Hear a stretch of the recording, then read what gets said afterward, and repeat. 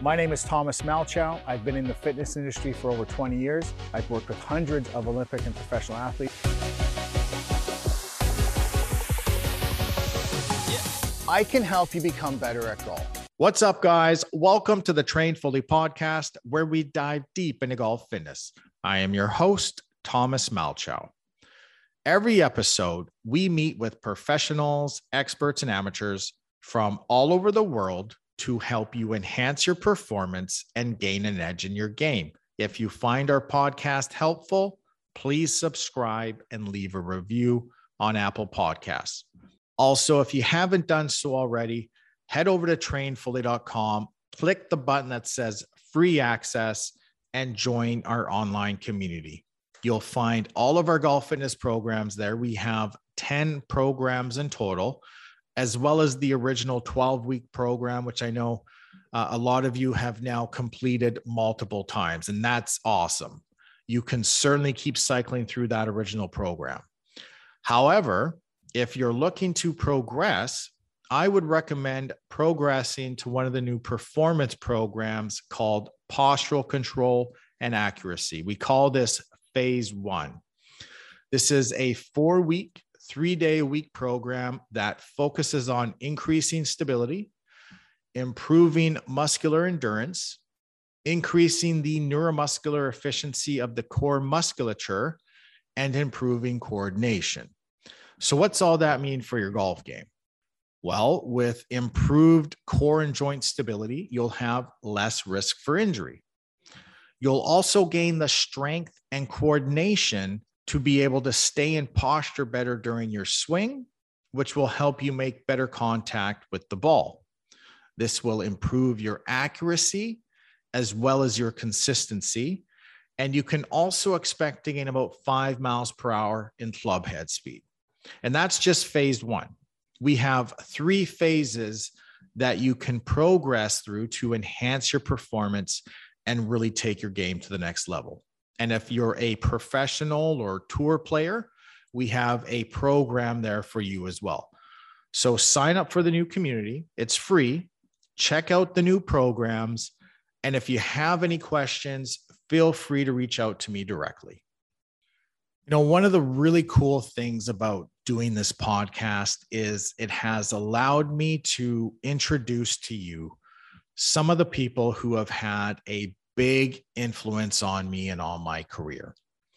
There are 2 episodes in particular where I introduce you to an individual from whom I have learned a great deal. You met one of these individuals in episode 11 with Dr. Brent Brookbush, and you'll meet another one in this episode with Dr. Stuart McGill.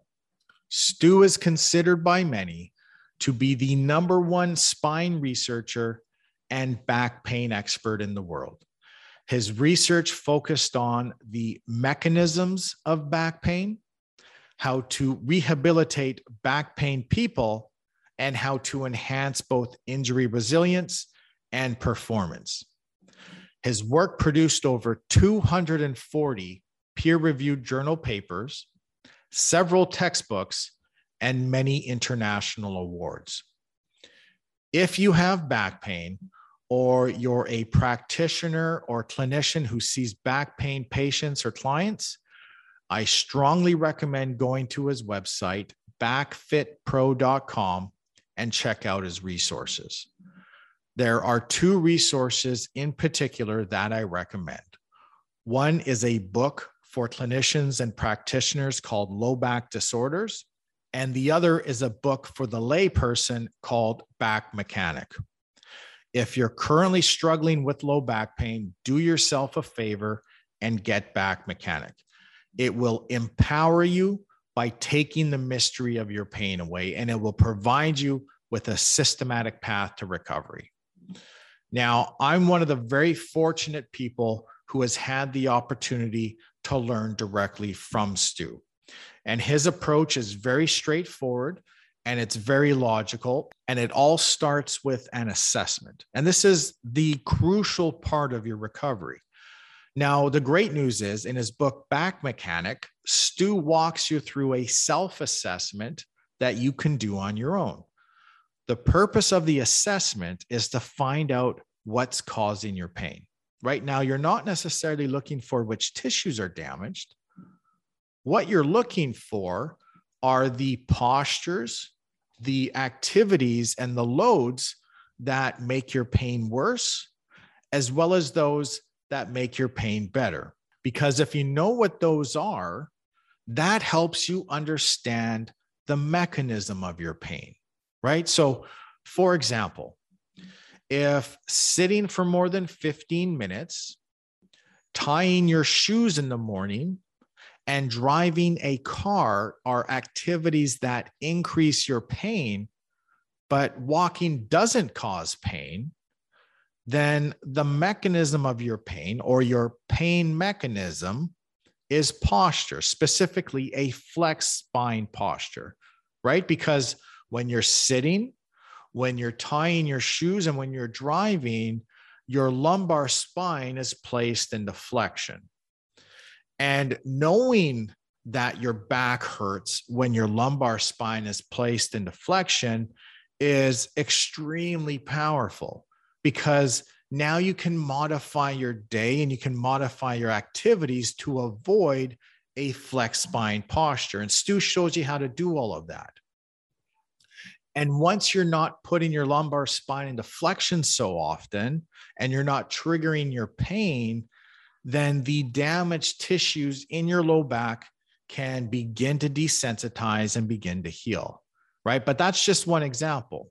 For some people, walking is going to make their pain worse and sitting might feel better. The important message, though, is that chronic low back pain is often a repeated series of acute injuries.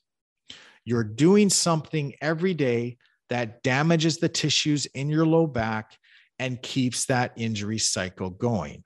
And once you know what that thing is, then you can modify your activities and allow your body to heal. Now, there's also a step-by-step rehab protocol that you can follow to increase your capacity further and help build up your durability. And everything Stu recommends has been tested and confirmed in his lab. There's no guesswork. So guys, enjoy the episode and feel free to reach out to me if you have any questions.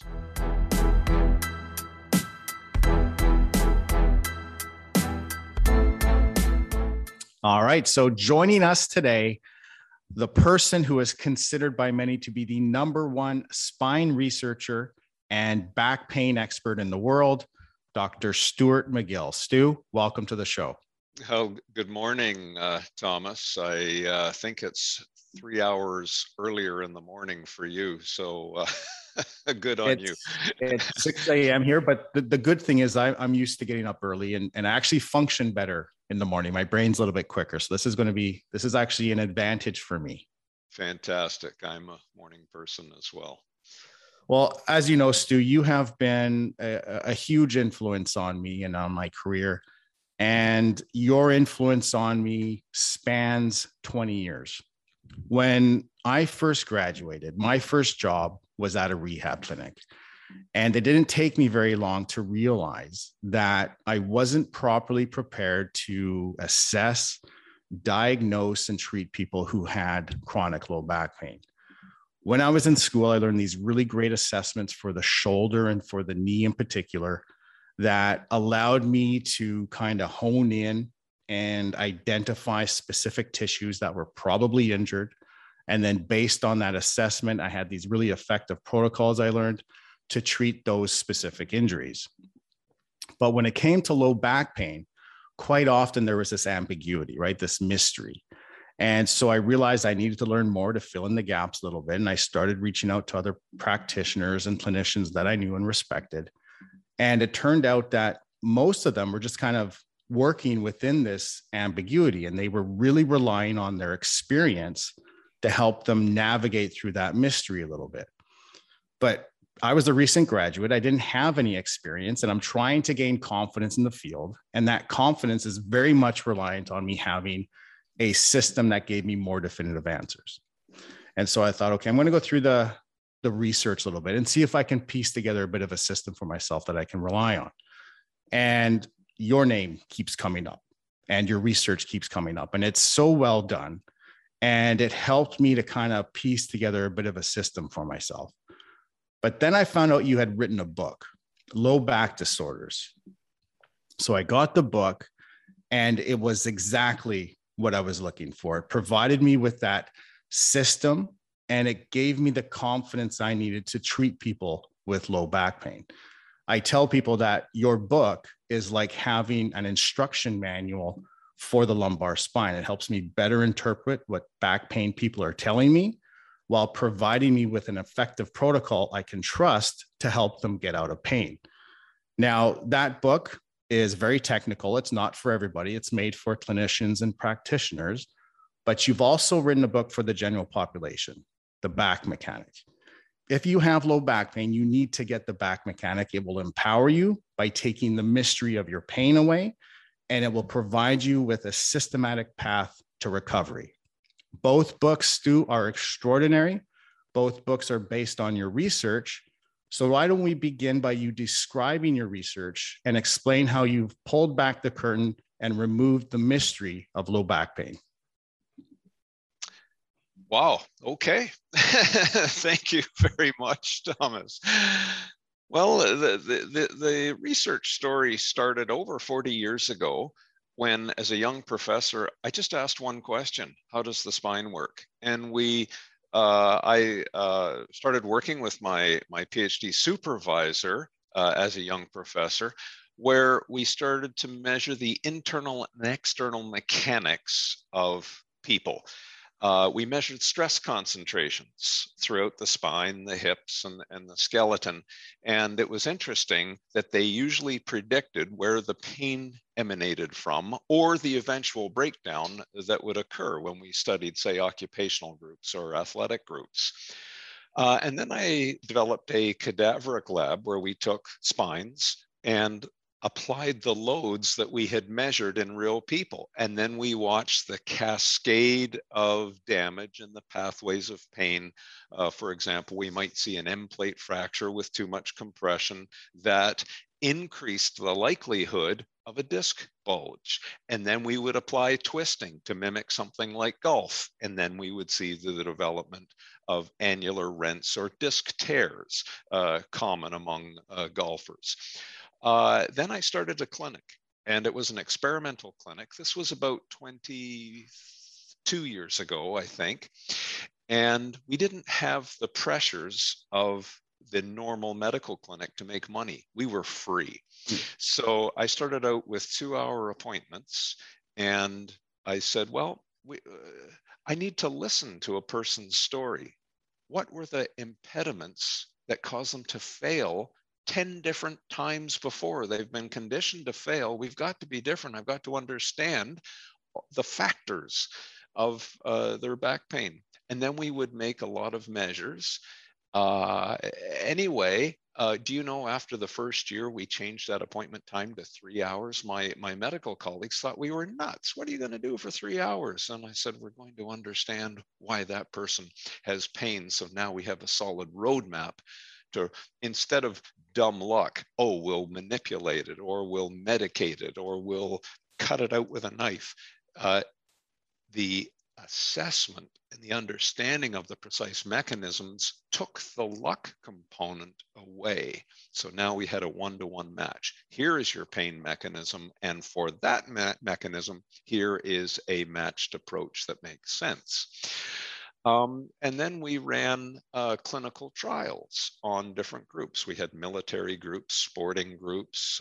We did a 5-year study with the Toronto Police Force as an example to see what interventions worked, which ones did not for certain categories of back pain, et cetera, et cetera.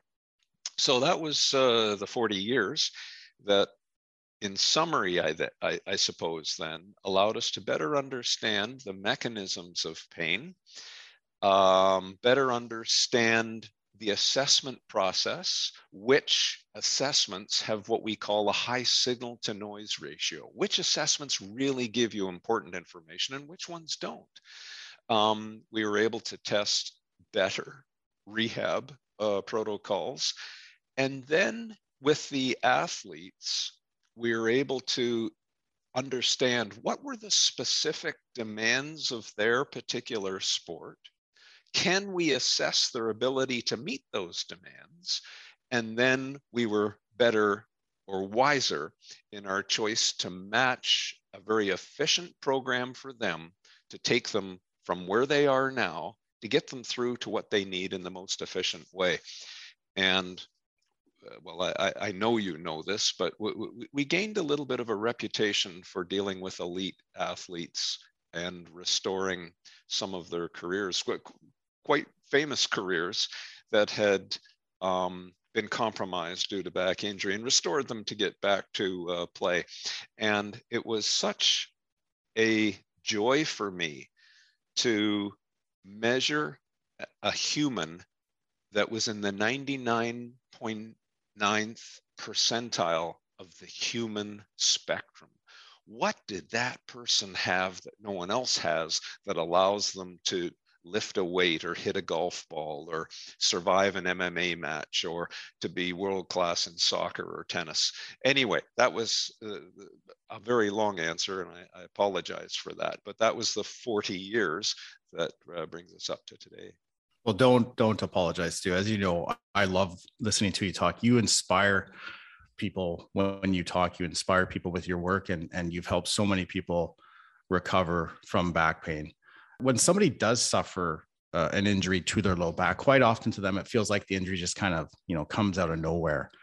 But usually that injury had been developing slowly over time. With injuries, quite often there are certain restrictions and limitations in the body that change how we move and increase wear and tear on specific tissues and structures. And if those restrictions and limitations don't get addressed, slowly but surely, that increased wear and tear will begin to take a toll, and those tissues will lose capacity, become worn down until eventually they cross this biological tipping point and they become injured. But had somebody identified those restrictions and limitations beforehand and addressed them, the excessive wear and tear on the body could have been removed and the injury could probably have been avoided. Now, in rehab sciences, we call these restrictions, limitations, modifiable intrinsic risk factors. Modifiable because they can be changed, intrinsic because they're within the body. Now, not all risk factors, as you know, Stu, are changeable, and not all risk factors are within the body, but being able to identify and address risk factors is a fundamental and essential part of injury prevention. So, Stu, what are the common risk factors associated with low back pain? It's an enormous question that you're asking, and my brain was going between two levels as I was listening to you developing the logic for that very deep question. And I was going to a very fundamental place with the term low back pain. If we were to play a little bit of a game and replace what are the risk factors of low back pain with what are the risk factors for leg pain or head pain, now that really is illustrative, because people understand, well, we can't talk about leg pain. We can talk about specific leg pain, like the person has a damaged ACL ligament in the knee, or they have a vascular condition or phlebitis, or they've been burned, or they have a fractured femur, or whatever the.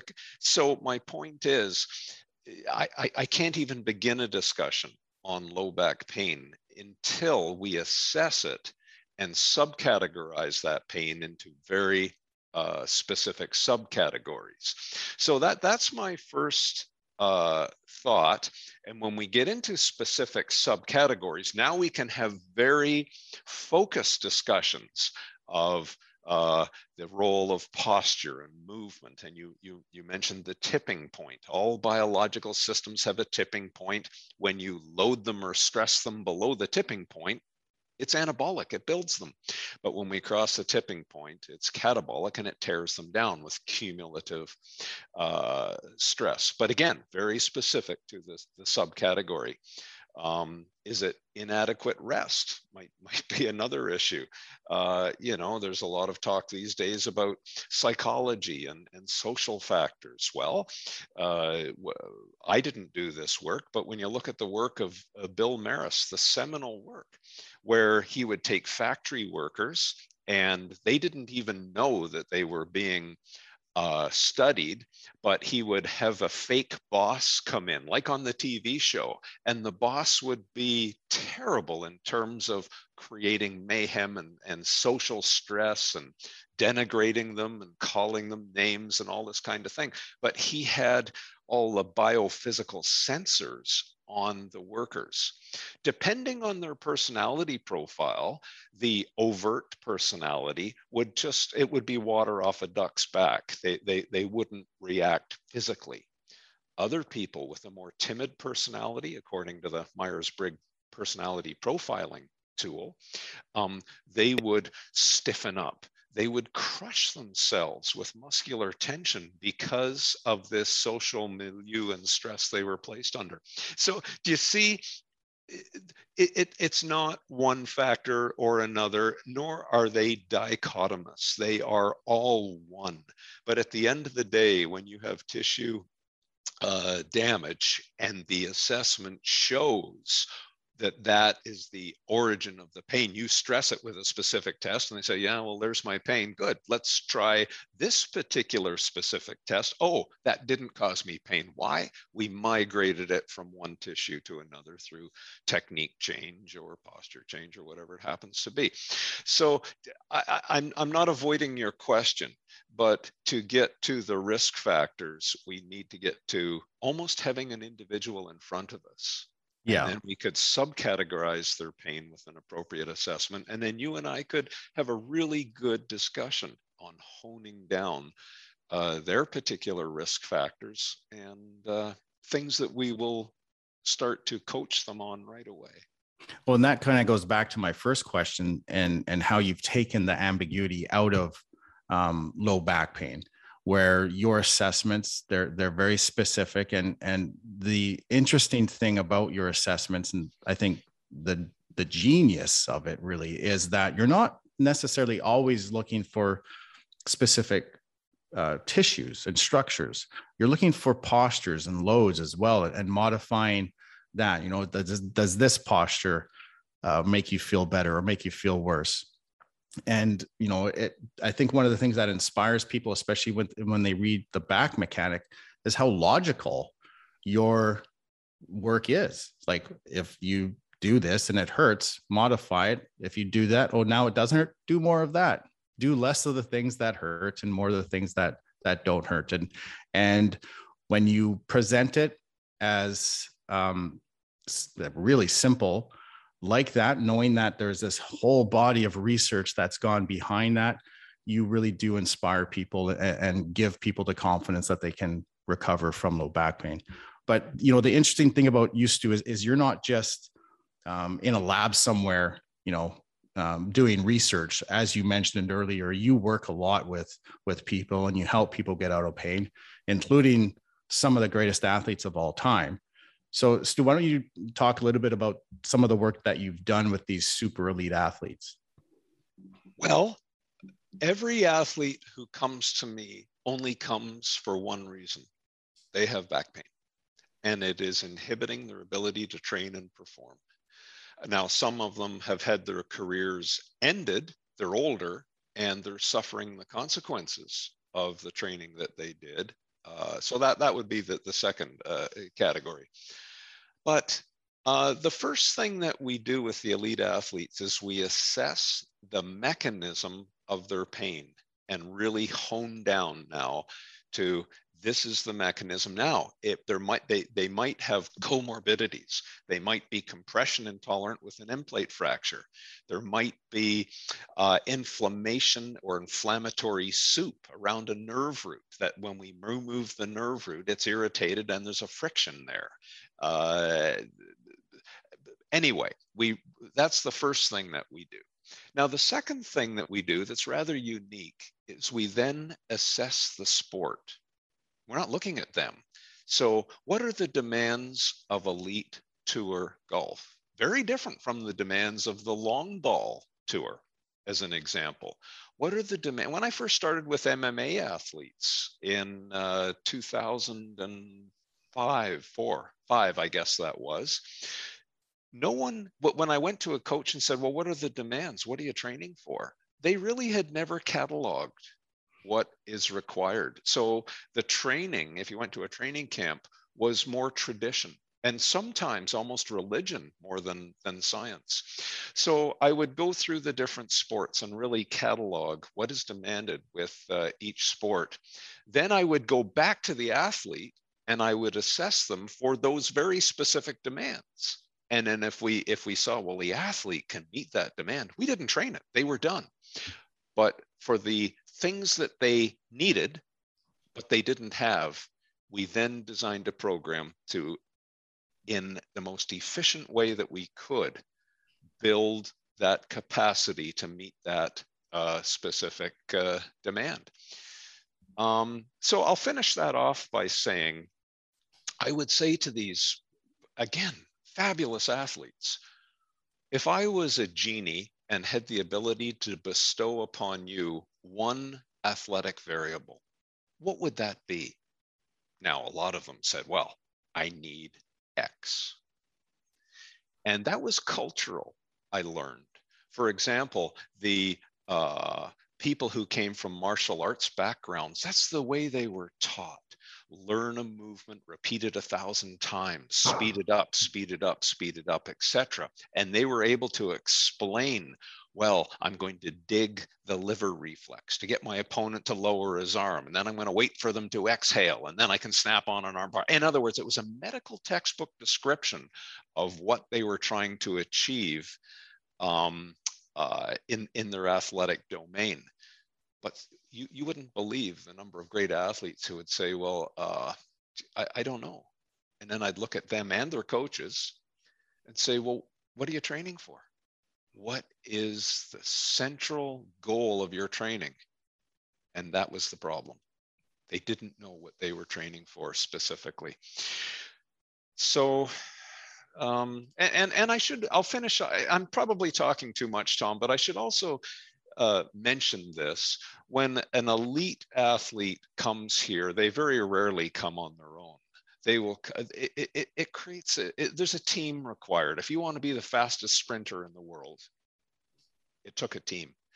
A fabulous coach who supervises the whole thing, but there will be probably someone who's a specialist on the mobility side, a massage therapist or whatever. There will be an expert on relaxation to counteract the beast that they've created in speed training and strength training to get them to relax so they can even sleep. There will be a nutritionist. There may be a psychologist, and then there will be a spine injury geek like myself. So it's a matter of pulling that team together to really make sure that, yes, they are in the 99th percentile of humanity, but you still have to pull it all together and fine tune that human Ferrari right down so that they are gold rather than silver or bronze or whatever it is. Anyway, it's a long answer. Again, I apologize, but that's what we do with the elites. It's funny, and it's so true. These super elite athletes, it's like they have a pit crew, right? And everybody has a specific task, working on a specific part of their body or their psychology to help them perform better. So why don't we get into the golf here? Why is low back pain so common in golf? I would answer that by saying, I don't know of anyone who plays golf for back health. What they do is they manage their back health to allow them to play golf. So that's maybe why, it gives a little bit of a framework. So when we look at golfers when I was a youngster, so let's go back 50 years ago, and there were fellows like Gary Player and Arnold Palmer and Jack Nicklaus. I was very interested in training when I was much younger, and I would look at their training programs, and none of them really did, with the exception of Gary Player, who was not a big man, very modestly built. But again, it was by today's standards, very conservative training, but they lasted a lifetime, so many of them. But now, when I look at the pro golfers that come here, their strength training, and we can have a real discussion about that if you like. I don't know if now's the time for that or not. The volume is excessive. They strength train on the day that they play golf. That's a problem because now you're signaling the body to adapt in two different ways. So you'll recall when I said we measure the demands of the sport. When we measure the great ones with a driver and say a Severn iron, we don't see maximum muscle activity. What we see is an effort, a muscular effort of anywhere from 30 to maybe 40, 50%. So the strength demand isn't really there. And what we also measure is the tuned elasticity of these athletes. So they're not strength athletes.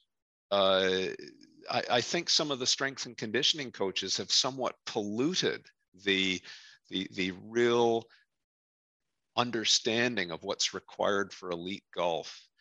And when you create force with muscle contraction, you also create stiffness. The two go hand in hand. So if I really activate my bicep, I can't move my arm. And we see this with MMA fighters.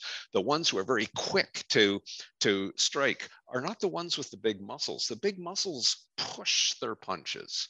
I'm a terrible golfer, but when I try and hit a golf ball a long way and use muscle, I slow down. You don't hit as far.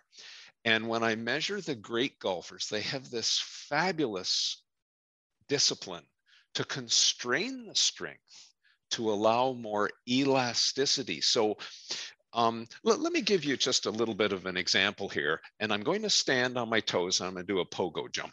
There's a pogo jump. Now, if I stiffen the muscles in my leg and use too much strength, I don't bounce back up. I've stiffened the system so much, there's no storage and recovery of elastic energy. Now I'm going to have zero muscle. I can't do it either.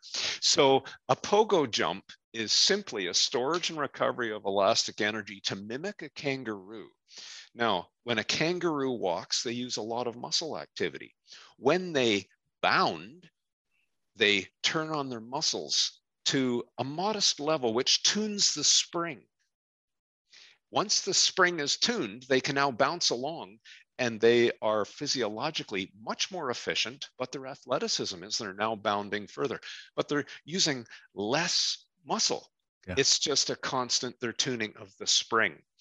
And this is exactly what we see in the great elastic athletes who are the golfers. But on top of that tuned background of muscle to tune the spring is a pulse. Now we're really getting into golf specificity here. And when a golfer goes into backswing, they are loading elastic energy, but then they have to recover that elastic energy. And then just before ball contact, they're setting up a whip. Now, go get a bullwhip, and then you'll become a better golfer. Start with a bullwhip and use a lot of muscle and try and snap the whip at the end, and you'll find it's not the technique to create the snap at the end. It is a boom, like fly fishing with a fly rod. Boom, boom. The old salmon guides of Scotland give you a bottle of scotch to learn how to fly fish. And they say, put that in your armpit. Don't drop it. That's very valuable, that bottle of scotch. Now just use your forearm. And it is the short start of the whip. So the golfer recovers that elastic energy just before impact, slowing the hips down. You'll see that kinematic, they slow down, and then the whip, boom, and then you'll see the energy is loaded in the shaft of the golf club. It straightens actually before, it's called the kick of the club, as you know, that is just before impact, and then the whip occurs. Now, that pulse, when I measure the great ones, comes from two quite different strategies. There are the jumpers, as I call them, and then there are the hip external rotators. So if you take some golfers, and I mean, as you know, I'm not even allowed to mention the names of some great golfers when I sign a confidentiality agreement. I'm not allowed to mention their name, their family, or anything. But there are some golfers who will tell you if I was allowed to have 12-inch spikes on the bottom of my shoes, I would take them.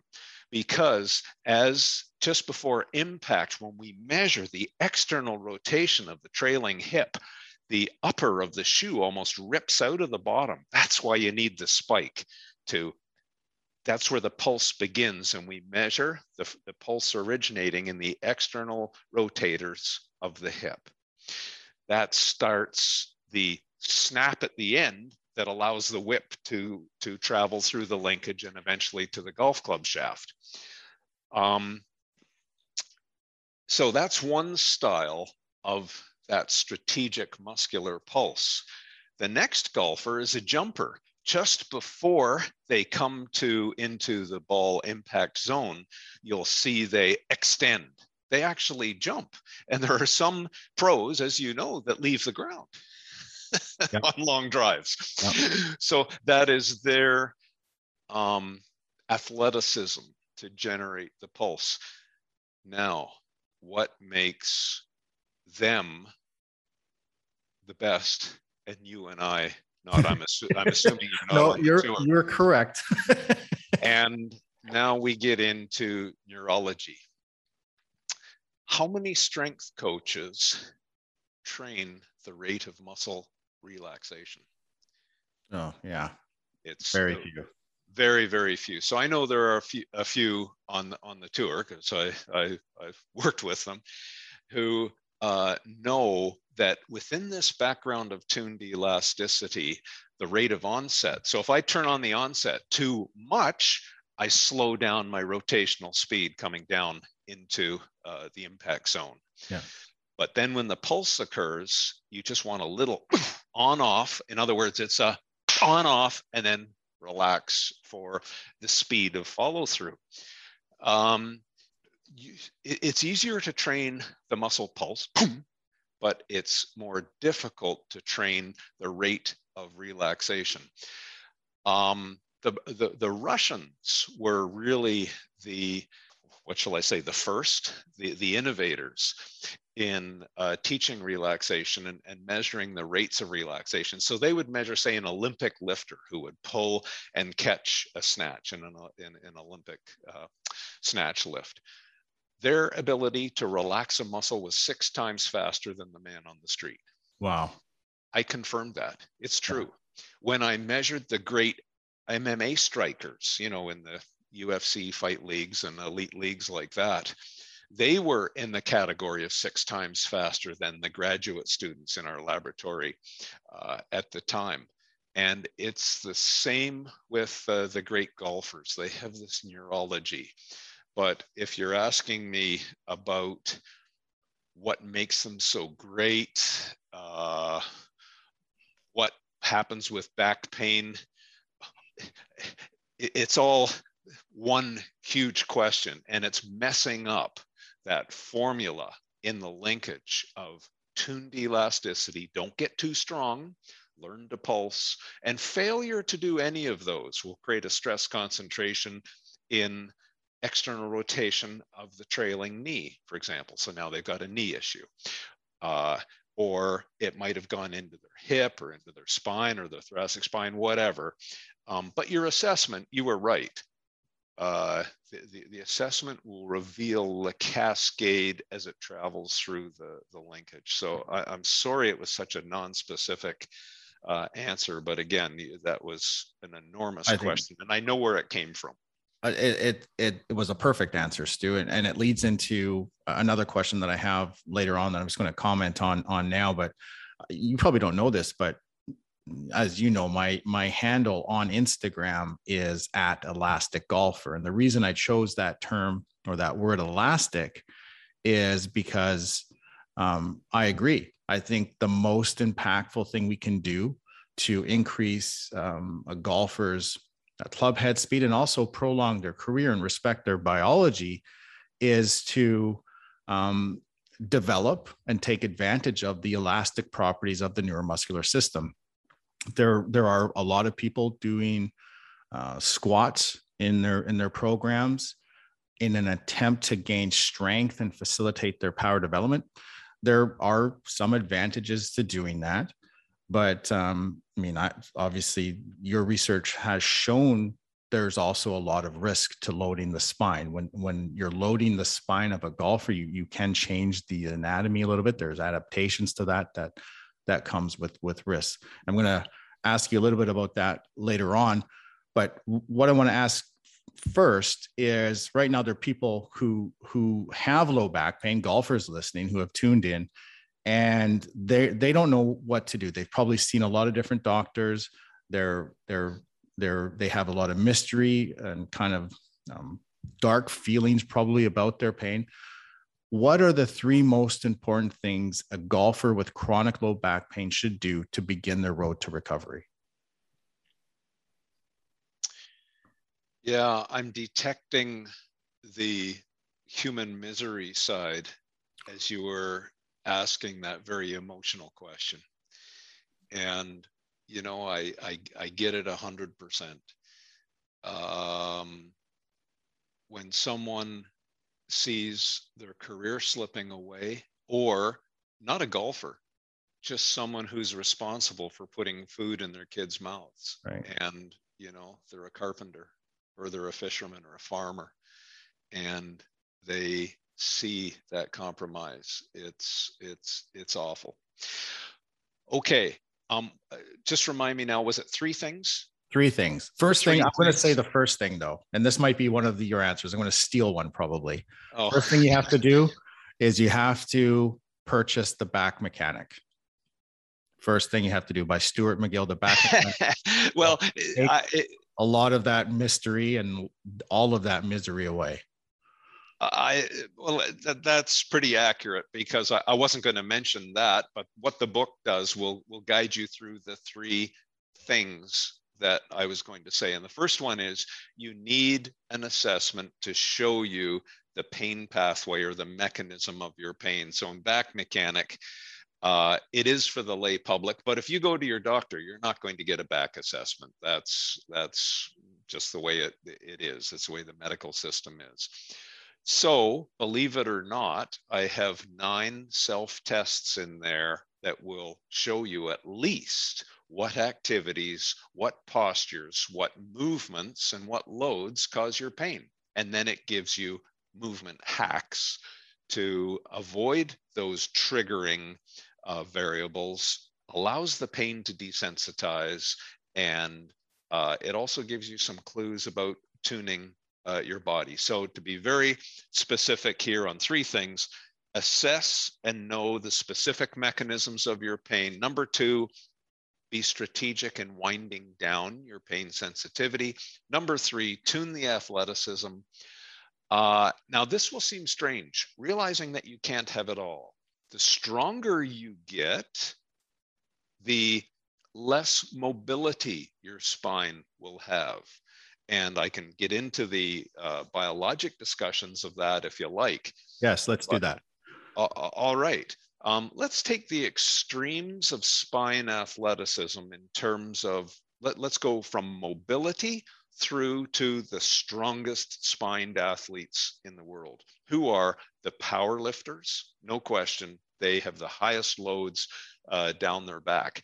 Now, when you hang out with power lifters, you will notice that they wear Birkenstocks or sandals because they can't bend down to tie their shoes. They have difficulty scratching their ear because of the stiffness and bulk they've developed in their body, because the spine is a flexible rod. You have to stiffen it to allow it to bear the tons of compression that they put down their back. I have all of these interesting models. This is a tensegrity model of the spine. So there's an elastic spine, but watch when I load it in compression. Do you see that there is a node of buckling right there? Because the stiffness is not symmetric all the way through. Now, if that was a stack of oranges and one orange was displaced ever so slightly, it would fly out with very little compressive load. But the power lifters have developed an enormous guy wire system and barrel around the spine to engineer out all those little micro movements so it won't buckle and it will sustain tons. However, the price they've paid for that very specific athleticism is a loss of mobility, and I dare say elasticity as well. Now let's go to the polar opposite. Let's take someone who has practiced yoga for their life. Now, they are fabulous with spine mobility, but I've yet to measure a fabulous yogi who can sustain high load, because the spine is so elastic that it can buckle under heavy load. And the adaptations of the disc itself, let's see if I have a disc here. Here's a disc. I have another podcast later that I was setting up some of these demonstrations for. And by the way, these models are produced in British Columbia, in Nanaimo, by a group, Dynamic Disc Designs, who are absolutely fabulous. But there is a spinal disc filled with gel in the middle, and around the gel are concentric rings of collagen fibers. So these are all little collagen fibers. Now, this is not a ball and socket joint like a hip or a shoulder. It is an adaptable fabric. All of those fibers form a fabric. So if I take a fabric, you can see the weave of the fibers in the fabric there. Now I'm going to create stress strain reversals back and forth like this. And you see how very quickly there's a delamination in the fibers. So that is what happens with a lot of repeated mobility. It's a stress strain reversal that all of these collagen fibers are held together with a gooey substance called a ground substance. Now, I can flex and extend and move my spine around and practice yoga, which is great if that's what you want to do. So you've loosened the collagen fibers, not by loosening the fibers, but loosening the gooey stuff that holds them all together. So now when I ask for a big strength demand, I'm going to deadlift something heavy off the floor. We're going to squeeze the nucleus, but the collagen fibers have now delaminated, and you're going to start to see, can you see the travel through the delaminated collagen, and we see a little bit of a disc bulge forming. So in order to form that disc bulge, I needed to have some delamination. Now that's just one pathway. There are several others, but it just goes to show you that biology is not infinite in bestowing athletic ability. There's always a compromise. So if we went into the physiology world, you can have an endurance athlete and you can have an explosive athlete. You can't have it both ways. The metabolisms compete with one another. So the more endurance you train, you have to sacrifice some explosive athleticism. Now the discussion turns to tuning. Where are you tuning your athleticism between mobility and strength, endurance and explosive pulsing power? So now we get back to elasticity and the ability to give that nice little pulse in a tuned muscular environment, the right blend of mobility and stability throughout this linkage, now we can have a really purposeful and focused discussion on the golfing athlete. I don't know if that sets it up or not, but and may I also say, Tom, and you know this as well as anybody, when you look at the golf literature, there are a few exceptions, but almost all of them talk about the golf swing. In other words, the description of the movement and a gadget. Very few of them get into the muscular patterning, the neurological response. And I've submitted some of our science to some, what people would think are respected golf journals.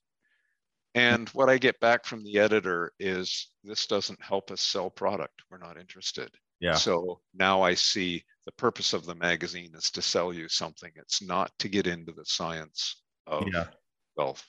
Yeah, and you know, when you're talking about the discs earlier, and that's something that people have heard me talk about a lot before as well. Is if you, most of the golfers who are playing on a competitive tour somewhere have been playing golf most of their life, and so they grew up playing golf, and because they grew up playing golf, they've their discs have adapted to become better at storing and recovering elastic energy, like you talked about earlier. And to accomplish that, the fibrocartilaginous joints, those discs, those collagen fibers aren't held as tightly as other athletes, right? They're a little bit looser, just like you said. And so you have these loose collagen fibers, and then suddenly in your 20s, you maybe you're going to university now, or you're on some sort of program where they decided, okay, we're going to make you stronger, and they have you starting to do these squats. The risk to a golfer who has been golfing their entire life and has developed these really great golf specific discs in their spine, there's a lot of risk to load that type of disc with weight. And that's the concern that people have heard me talk about before. That's why I don't recommend squats to golfers. And you did just a fabulous job of demonstrating that. And the reason I feel that way, again, Stu, is because of the research that you've done, and your research is so well done. And I've talked about how research isn't always done well. You know, that just because something has been done or been shown to be or proven, supposedly, I use quotations there, in a scientific study, doesn't actually mean it's been proven. Not all scientific studies are done equally. Yours are done just superb, and you can trust the results that come from your study. So I just wanted to thank you again for all the research that you've put out there that's helped people like me better help golfers with low back pain, also help train athletes to become better at their sport. Then my next question, Stu, is about surgery. Surgery is obviously always the last option, but despite some people's best efforts, sometimes surgery is required. Now, the struggle for people is knowing whether or not surgery is right for them and for their specific injury. So, Stu, what advice do you have for people who are currently struggling with that decision? Right. There's a whole chapter in Back Mechanic, Is Surgery for You? Usually, a person has tried what is known as conservative therapy, non-surgical. So they've been to the chiropractor, the physical therapist, the osteopath, perhaps a yoga or Pilates class, etc. And then they tell them, well, none of this has worked. Your last hope is surgery. Of those people who came to the clinic, and we followed up with every patient we ever saw. It was very unusual for a clinic to know their score, but we knew our score exactly because we followed up with every single patient. We knew their subcategory. We know whether they even complied with the recommendations that we gave them. And in a 2-year follow-up, if they were told the last thing for you is surgery, and they follow the general program in back mechanic, which is interval walks, strategic stability in the core using the exercises that we had chosen, creating strategic mobility in the shoulders, in the hips, in the ball and socket joints, creating some pushing and pulling patterns, and learning some strength patterns, not to twist, but to stop and control twisting, even in golfers. After 2 years, 95% of them avoided surgery. Now I can back that up because that's the statistic that we came. 95% of them avoided surgery, and in a 2-year follow-up, they were glad that they did. Now, there are some who say, let me give an example of, let's say, a character exercise addict. So let's take a young mother who has a couple of young kids at home, and she will say, I have to go to the gym every day and ride the elliptical for 30 minutes. I have to do X, X, and X at the gym. Otherwise, I will go mentally crazy. It's my stress relief. And we know that that's the reason why they're unable to reduce their back pain. Every day they pick the scab with that chronic overexposure. So I will say, well, for you, surgery will probably work. Why? It's forced rest. It's the only thing that's going to stop you from going to the gym tomorrow and picking the scab of your pain. You're going to stay in bed, get up, go to the toilet, go back to bed. And then the next day you'll start adding short walks. And then the next day it'll be more and more. In other words, it's a forced rest with graded re-exposure of physical things that will build your body back slowly in a pain-free way. So why don't we mimic that without the knife? And we call it virtual surgery. So there's a whole chapter on how to do virtual surgery. In other words, we mimic the surgical, post-surgical recovery.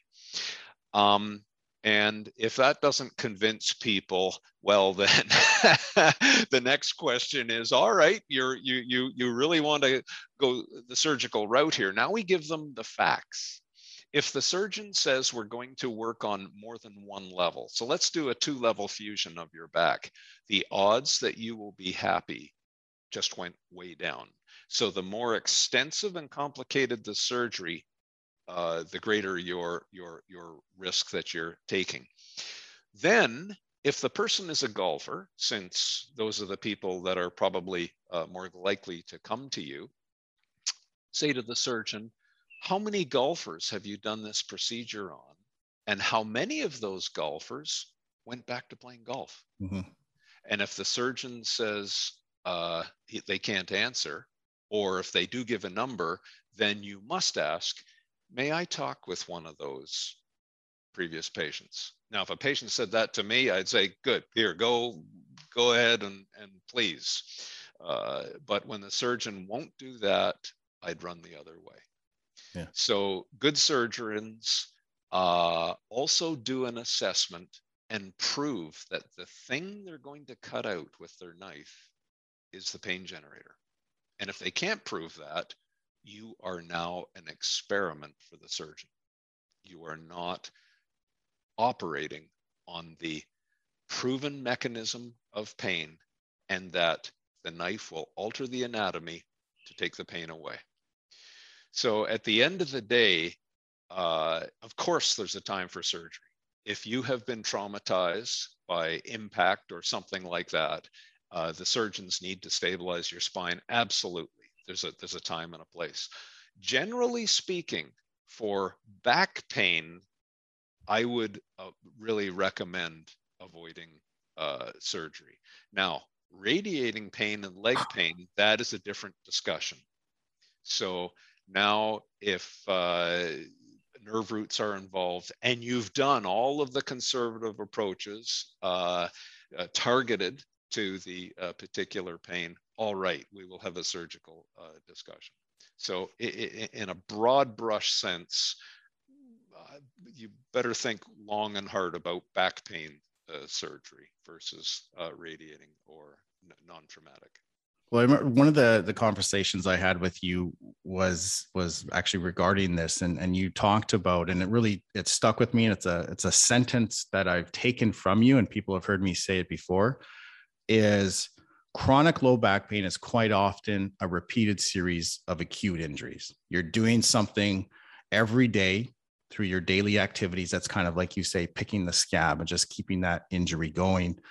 And again, I think it's just a brilliant idea of having this virtual surgery where you allow those tissues to desensitize, right? And the example that you used with me is it's like having a hammer, this tiny little hammer, and you keep hitting your thumb with it, and your thumb gets sore, and you try all this fancy rehab and you do all these things, but you never stop hitting your thumb with that tiny little hammer. Well, the pain's not going to go away no matter how much money you spend on rehab until you take that little tiny hammer and stop hitting your thumb with it. And I think that if more people were to take that approach, and this goes back again to the back mechanic, finding your pain mechanism, finding those postures and loads that are hitting your thumb, so to speak. You're finding what that tiny little hammer is, and you're taking it out of your day.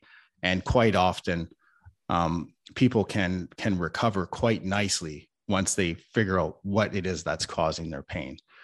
One of the things that you talk a lot about, Stu, that really resonates with me, and people have heard me talk about it a lot as well, is this concept of capacity.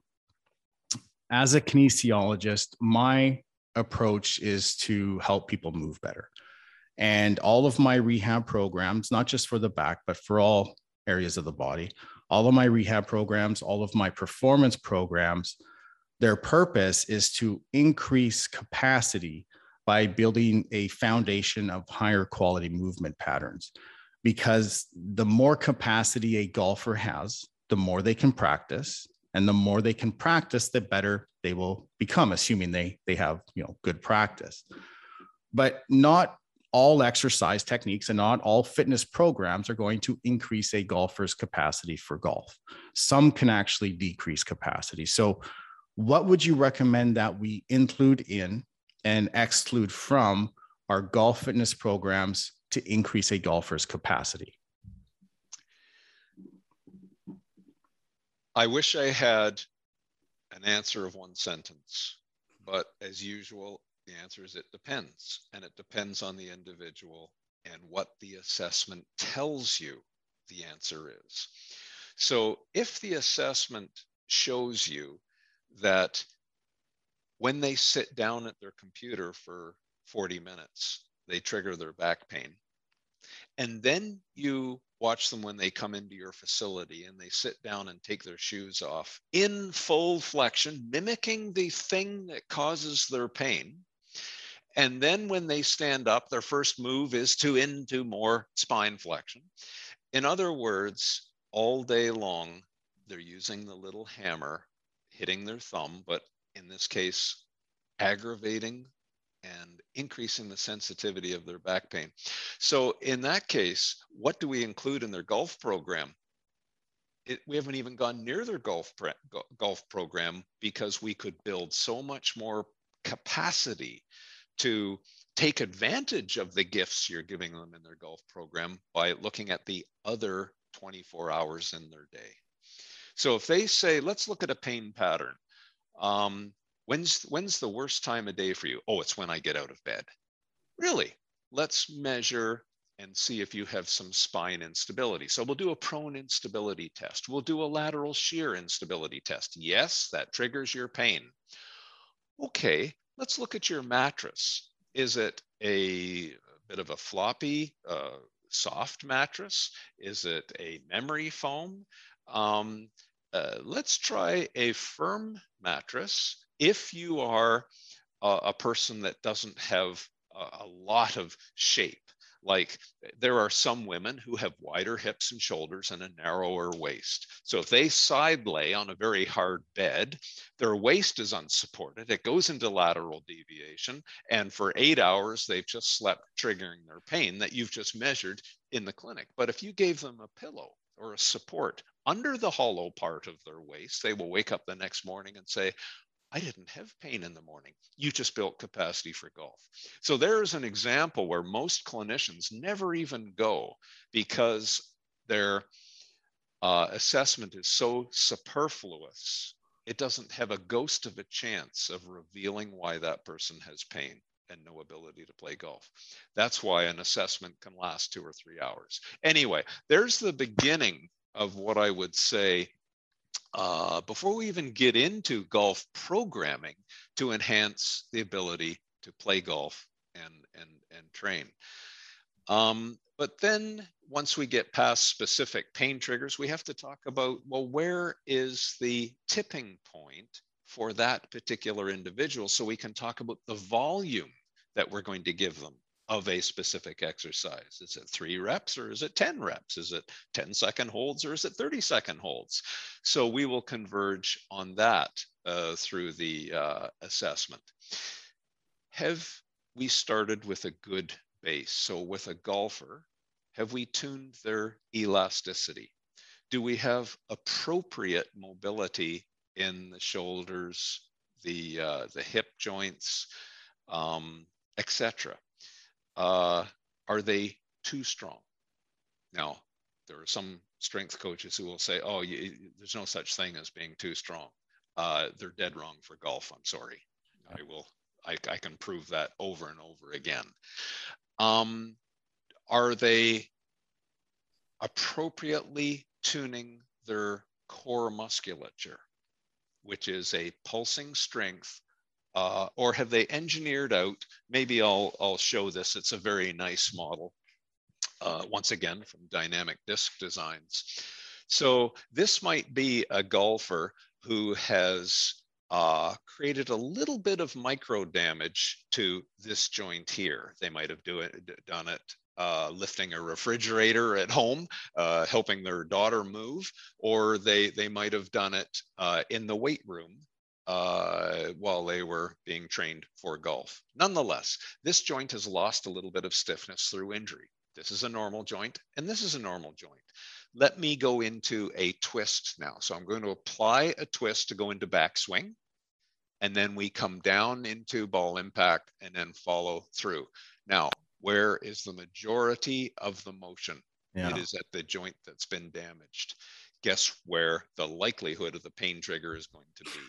Right there. And we look at the facet joints in the back, which are painted red here. You can see the extra load on those facet joints. So what started out as a disc injury, 2 or 3 years later, we now see that golfer struggling with arthritic facet joints.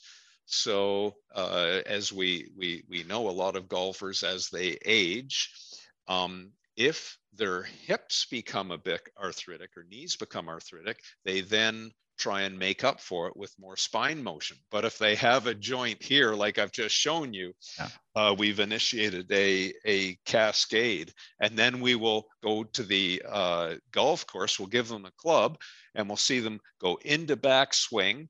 And when we watch them, say, perhaps a number of years ago, impact, they were pretty much square. In other words, they've fully recovered the elastic energy, and now they're ready to go into follow through, which is twisting with the opposite polarity. But now they're making up for it by running ahead with their hips, and now they have a huge deviation at impact. Now, here's the experiment. Do that with your spine and add a pulse, hard. Do it 10 times and tell me if that generated your pain or not. So this is how we're going to get at the answer to that question fairly quickly. So do you see, for that particular golfer, I can tell you exactly what we're going to put into their program and what we're going to take out. Yeah. The next person, that's not their problem. Yeah. So we follow the assessment, Tom. And, you know, if this was easy, everybody would do it. Yeah. It isn't. And I know you appreciate this more than anyone. It is a science and it is an art. And when you've had a few thousand golfers, you're starting to get a feel for where that tipping point is. You know what tests to apply and how better to interpret them. And then you know how to deal with people. You can tell whether this person needs some tough love or a little bit of compassion. How are you going to coach them? Do they have a long attention span so you can give them a little bit of an explanation of the science? And that's what they want. They'll say, Tom, thank you. You're the first guy who hasn't treated me like a 5-year-old. I now understand why I need to do that to restore my golf ability. The next person doesn't have that ability. They say, Tom, just tell me what to do. Yeah. You know, yeah. And it's a never-ending quest for mastery of someone like yourself. And I know you're trying to enhance this concept of mastery among your peers, which is, I'm so glad you're doing that. And again, some people get it and some people don't. That's the way it is. Well, I'm one of the very fortunate people to learn how to do an assessment like from you, and it was when I learned, and one of the things that I learned from you is you said you'll watch the person walk up to the office door, and sometimes you're looking out the window, seeing how they get out of their car. You make them take off their shoes, even though you don't need them to take off their shoes. You just want to see how they take off their shoes, and just watching them move. And all of that is just, again, is so brilliant, so impactful, because you can, like I said before, you can have all the fanciest rehab in the world, but when that person leaves, if they have a disc injury, a disc bulge that hurts when they flex their spine, and then after you do the rehab, they flex their spine to put their shoes on, and then they slouch in their car, and then they slouch at home. Well, you didn't really get anywhere with that rehab. And so your approach has just been something that has made a huge impact on my ability to treat people. It's empowered me.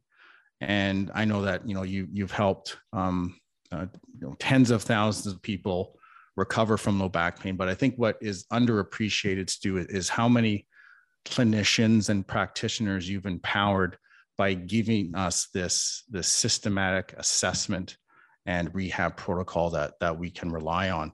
And something I wanted to talk about, you touched on it here a little bit, is social media. And this is something that I know bothers you a lot. I can only imagine. I mean, it bothers me. I can only imagine how much it can bother you. Social media has been great in a lot of ways. It's allowed people to connect with professionals that they wouldn't necessarily normally have access to. But there are downsides to social media as well. One of those downsides is that it can be hard to know who to trust, right? There are a lot of pseudo experts or fake experts on social media. Getting advice about injury prevention or rehab from somebody who's not actually an expert can be really dangerous. But getting advice about performance from somebody that doesn't really know what they're doing or doesn't know how to coach, right? You can know maybe all of the technical stuff, all the science, but one of the things that I think is unique about you as well, Stu, is you're just an extraordinary coach. You're able to identify different parts of a person's personality and coach them to become better, to motivate them. And I know you've actually studied this. You're probably one of the few people that have actually studied the effect of coaching on performance. So why don't you talk a little bit about that? How much of an impact does good coaching have on performance? Well, there are several aspects to that answer. The essence or the end game for coaching is to create a difference. Either you're coaching whatever it is, performance outcome, better team play, more injury resilience, whatever it happens to be. So the one word concept there is transference. How do you know what you're doing in your training center transfers into their life, be it a golf course, maybe they're a city bus driver, or whatever it happens to be? We did a study on transference in the Pensacola, Florida Fire Department. So we took 3 groups of firefighters, 25 men, they were all men in each group. And one group is just a control group. You just do what you're going to do each day and carry on. One group was, they trained with personal trainers who encouraged them to do more reps and keep training and that kind of thing. So, you know, the style of coaching where the coach encourages, maybe even yell a little bit, 5 more reps, la-di-da-di-da. And then the third group were coached by what we called the Movement Matters training group. So they were from the Exos organization, who we trained them, and Exos trainers follow a lot of the scientific principles that we've developed over the years, which is a coaching style that educates. So when a person does a squat, we show them, well, if you, for example, say your knees buckle into valgus, so you become a bit knock-kneed, or you jump off a box and you land a little bit knock-kneed. Then if you give a certain cue to that person, and certain cues, they're called internal cueing, external cueing, verbal cueing, auditory cueing, just make a sound or a bang or whatever the coaching cue happens to be. You think about the most appropriate cue, and you might put a band around their knees and say, okay, now try and land pushing your band around, pushing your knees out into the band. Or feel your glute med, which is responsible for externally rotating your hip. If you can control the hip, you then set the outcome for the knee going into valgus or that knock-kneed position. In any case, you explain that to the person while you're coaching, and the person says, yeah, I get that. Oh, my knee pain just went away. Oh, I can now jump higher. In other words, you're making the coaching a little bit of a cerebral exercise. Then the world changes. You've heard of mental imagery. So great athletes think and image their perfect performance, and it's well shown. I'm just going to diverge for a minute. A movement like a golf swing is, the brain is running a tape. That tape is called an engram. So as you know, it's very difficult for some athletes to change the engram. Oh, I've got to rotate my hands over a little bit and remember that. And, to change that engram is really difficult. And doing a stretching routine doesn't change the engram. We've also studied that as well. We can give people more hip mobility. Do you think they use it when they run or bound upstairs? No, you've got to change the engram as well. So how do you know the athlete is imaging the perfect performance when they're doing their mental imagery? Or are they imaging a perturbed pattern that guarantees non-optimal performance or more stress in a location that will eventually lead to a breakdown? What we found was with that third group, when they were coached in this manner, I should also say, before we started the study, we measured the firefighters doing what we call fireground athletics. They had to chop a hole in the roof of a burning building. They had to batter down a door with a ram. They had to carry a ladder. They had to pike open an elevator door to get someone out of an elevator. They had to advance a loaded fire hose. So spraying water out of a hose, it has a huge reaction backwards. You got to really lean in and stabilize and lunge step that fire hose forward. Then we gave them the training, which never included any of those tasks. We never taught them how to fight fires. We taught them how basic patterns of squatting, lunging, lifting, lowering, pushing, pulling, etc. But we didn't advance a loaded fire hose or chop a hole in a building.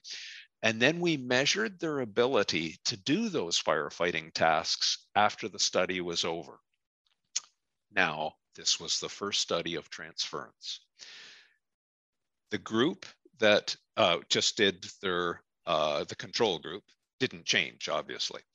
The group that did the just the fitness training with the trainers who encouraged them to do more reps.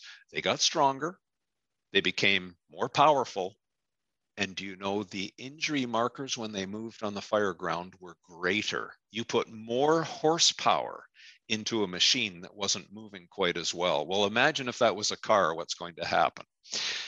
The group that were well coached, shall we say, in the movement matters technique, explaining why you're going to do this, using the appropriate cue, getting the person to repeat, understanding the movement, that was the key. So when they went back onto the fire ground, they had far less injury markers, far less knee valgus, which we know is the biggest predictor of future risk for ACL injury in the knee.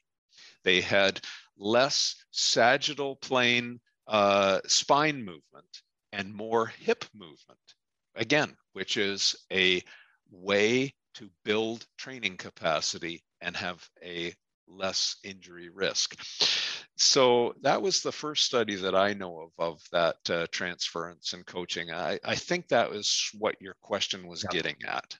Yeah, that's the exact study that I was referring to, and I found it just fascinating. Because, you know, as a coach, you assume, and you use the eyeball test to see whether somebody's performing better, and of course the analytics will show a certain thing. But to have an actual study that, you know, you put together like that, and it was just so well done to show how much of an impact good coaching movement patterns, a push, a pull, a squat, a hinge, a lunge, and then how that can transfer into such a demanding job like firefighting. As all your studies were done, it was done brilliantly, and the results were fascinating. So, if I may, Tom, I'm a bit remiss there in that all of our research are team efforts. So that we had two fabulous PhD students that lived in Pensacola with the firefighters for 2 years, Dave Frost and Tyson Beach, and my colleague and Tyson's supervisor, Professor Jack Callahan. So again, when I describe these studies, it is these are massive efforts. I believe that cost in terms of real costs plus in-kind donations, that study cost over $500,000. Well, your studies are trusted, and I can cut this out later if I have to, but I know you've worked with the U.S. military. I know the U.S. military doesn't just trust anybody to come in and assess why they're having low back injuries in their army, but they trusted you because they trust your research. So, Stu, you're not teaching anymore. Well, I know you're teaching the McGill method. Are you still working as a professor? No, I retired from the university 5 years ago, and now my days are well, I enjoy a retired life, but a couple of days a week I still see patients. With COVID, it's online, although I'm just starting to see live patients again, which it's a lot of fun. It's absolutely exhausting. After I've seen one patient, I'm exhausted. That I have given them every brain cell I have left, and so I don't do too much of that. But we also have our courses online, which I never thought in a million years was going to work with COVID. As you know, you were a student. We used to travel and put on a little bit of a road show. But now that the courses are online, I do the lecturing, but we have our fabulous instructors, Ed and Joel, who you know, and they do very small skills. Ed just get his PhD? Well, he didn't just. It was several years ago. Several years ago? Yeah. A thing on social media, and I'm like, oh, that's interesting. I thought that he already had it. Well, I lose track of time. I'm going to say it was 3 years ago, Yeah. but I've lost track of time. But anyway, and they do little hands-on tutorials on the computer where one of the students will have a patient with them, and Ed or Joel will watch them and coach them. And it's so interesting with online coaching. I have to tell you, the first time I saw say the first 5 patients who I saw online with the beginning of COVID, it was awful. I should have, well, I think most of them, I gave them their fees back. I felt so badly about it. I didn't understand that, oh, there might be a 5-second delay in the transmission. So, here's a person I've said, could you lift your head? And the idea would be to allow a slackness on the spinal cord if I was testing some nerve dynamics or something in them, and they wouldn't do anything. So I thought, well, maybe they can't hear me. I better raise my voice. Until it escalated. I'm yelling at them and they're not responding. And there was a 5-second delay. And then they do something. And I say, well, no, not like that. And oh, it was awful. And it took me, 4 or 5 poor people to hone the skills of coaching online. But after that, I should say it's worked out surprisingly well. And you do, if I'm coaching someone to apply force, I'll say, well, there's a strawberry under your thumb. Really squeeze the strawberry, and you get to create visual images, I guess, with coaching. But it makes you a better coach, doesn't it? It does. And I have learned from you, and your techniques involve a lot of tactile cues where you're touching the person and cueing them to contract this muscle and move here. And when you take that away and you're doing that virtually, same thing, Stu. I didn't really appreciate, I didn't have an appreciation going into it, how much more challenging it was going to be both for myself and for the patient and the client to be able to master and manage all of that. But it took a little while, but it turns out it works actually quite well and allows us to reach a wider audience. Where can people find you? I know that there's personal trainers, there's clinicians and practitioners listening. Where can they find you, and where can they sign up for some of your courses? Right. Well, our website is backfitpro.com, just as it sounds, BACK. I got to learn how to spell now, FITPRO.com. And there's 2 portals. If you're a patient or a back pain sufferer, you enter through one portal. If you're a clinician, you enter through another. And a clinician would enter, and then they will see resources, the online courses if they're interested in that kind of thing, how to become a certified clinician. And once they're certified and on our website, they get a referral service. So people who are the back pain sufferers then we'll see who's certified in your system and who's close. So it's a nice little referral system. And then we have another layer called master clinicians. These are clinicians who I've worked with personally. I know that they have the skills to make a difference in difficult, challenging back pain cases.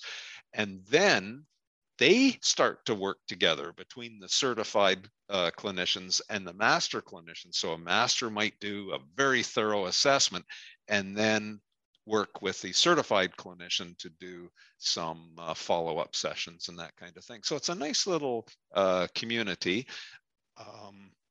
And that takes me a fair amount of time, excuse me, each week to maintain all of that as well. But anyway, and as you know, I'm not, I simply can't volunteer comments on social media or answer questions or deal with all the horrible side of it, really, with people bickering and fighting about things that,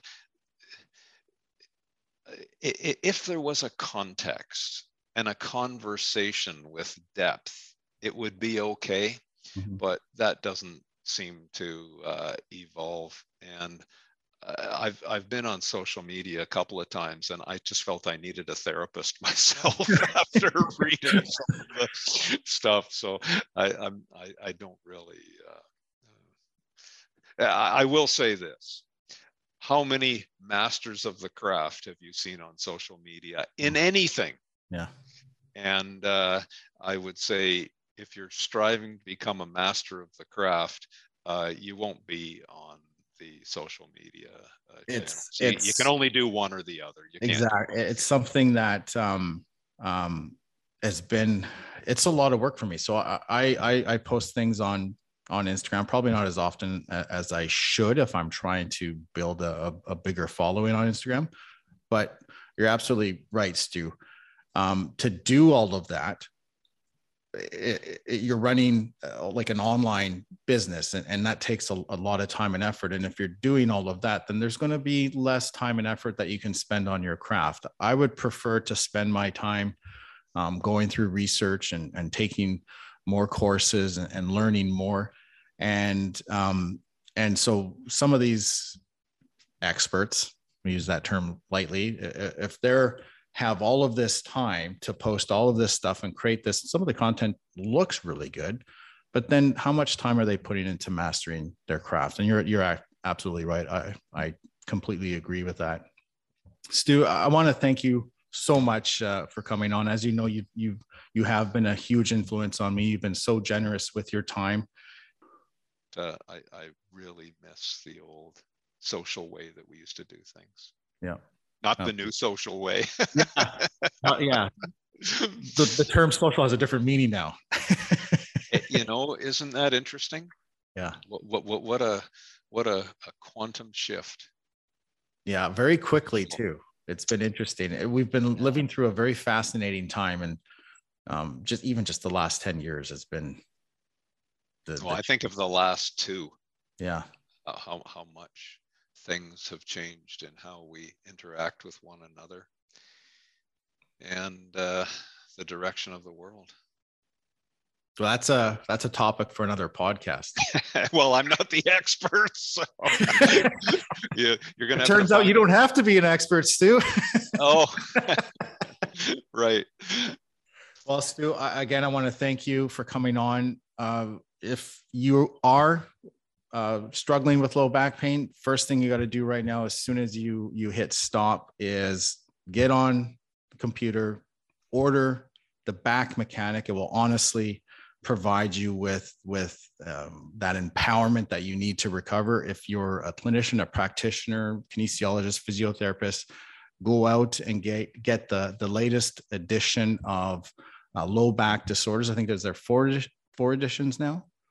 No, it's in its third edition, and I should say, if someone was going to go to they can go to BackFit Pro or even Amazon's around the world, but it's just called Back Mechanic. It's not the Back Mechanic. Okay. And when you think about that, I had to think about that title, long and hard. The Back Mechanic is very different from Back Mechanic. It is. It's very different. Yeah. So the book is called Simple Back Mechanic. Yeah. Interesting. Okay. I've been telling people the wrong name for a long time.